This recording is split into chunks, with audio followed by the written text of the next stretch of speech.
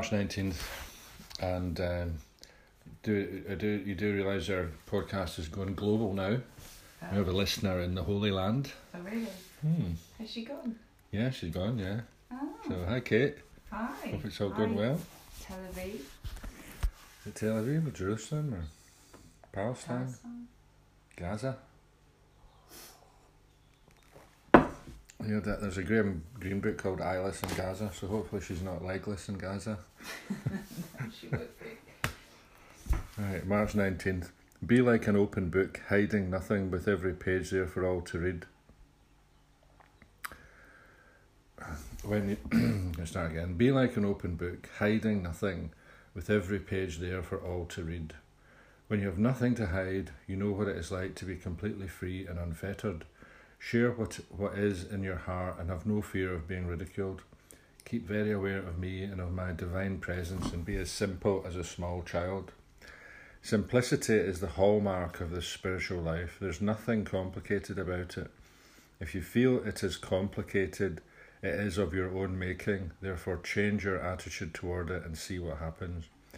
Waste no more time chasing rainbows. All you need is deep within you, waiting to unfold and reveal itself. All you have to do is to be still and take time to seek for what is within. And you will surely find it. The answer is there. Be very patient, wait upon me, and all will be revealed to you at the right time. Right, that's good. That's really good. It's what I was thinking about this morning. You know, you've got to be honest. And we don't have to lie anymore, do we? Oh, God, there's so many lies I told. I don't know. I mean, I think at some point you've got to, be like an open book, hiding nothing. That sometimes you've got to keep your thoughts to yourself, so you don't want to be hurting people's feelings. I wouldn't particularly, just for diplomacy's sake. Mm-hmm. You don't want to. No, exactly. But I think you don't. I just like the fact that I can express my feelings more than I used to. I used to be very hidden and secretive, and everything was fine. Don't chase rainbows. You just need to have. It just needs to be simple. A nice simple connection with your higher power, so you're free of fear and resentments. Don't be selfish. And be kind. And be honest. Thank you, Eileen. Back to alcoholism. March 19th, AA thought for the day. When we were drinking, we used to be ashamed of the past. Remorse is terrible mental punishment, ashamed of ourselves for the things we've said and done, afraid to face people because of what they might think of us, afraid of the consequences of what we did when we were drunk. In AA, we forget about the past. Do I believe that God has forgiven me for everything I've done in the past, no matter how black it was, provided I'm honestly trying to do the right thing today? Meditation for the day. God's Spirit is all about you all day long. You have no thoughts, no plans, no impulses, no emotions that He does not know about. You can hide nothing from Him.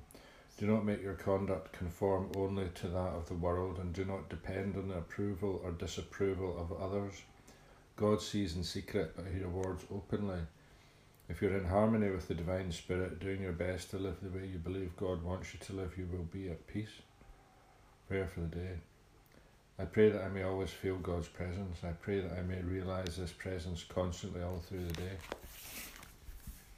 Mm-hmm. If you're in harmony with the Divine Spirit, doing your best to live the way you believe God wants you to live, you will be at peace. I like that. That happens most of the time, doesn't it? But what was the first sentence? In AA, we forget the past. Yeah. We don't, actually. In AA, we forget about the past. Well, that's not what it says. Step 9 promises. No. And I didn't forget. We don't regret the past, nor do we wish to shut the door on them. Like, we don't dwell on them. Don't dwell on it. I mean, I had to I had to deal with my past last week when I did my amends, and it was bloody painful. And, you know, it's taken me a week, but I have done lots of prayers around it. And, you know, I got a healing prayer from my sponsor, which has really helped me. But yeah, I think it's dangerous not to forget the past, because then you start thinking you're okay, and then your brain says, oh, you'll be alright to have another drink. I think it was a timely reminder for me last week to be reminded of what I'd done.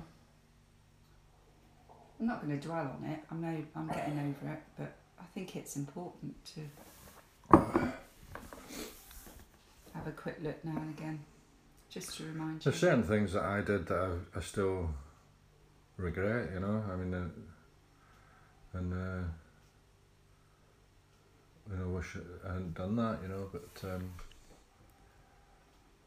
you know, they're not always alcohol and drink related, you know. It's just like something I'd fucked up, you know. I mean, it's like, it's life, isn't it? yeah. I mean, if you go through life like, you know, flaming Gandhi or Jesus, you know, then fair enough, real, you know. But it? I mean, it's unlikely, isn't it? No, and other non-alcoholics feel the same. Most of the time, I was a pretty good person, really, you know. Yeah.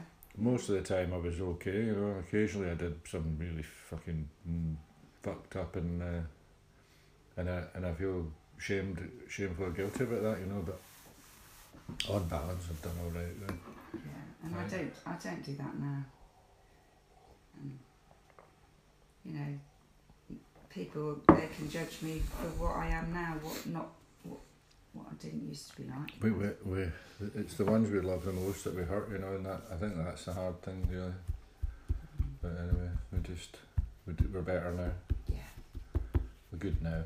Are we walking? Yeah, I'll just get it posted. So have a good day, everyone. Bye.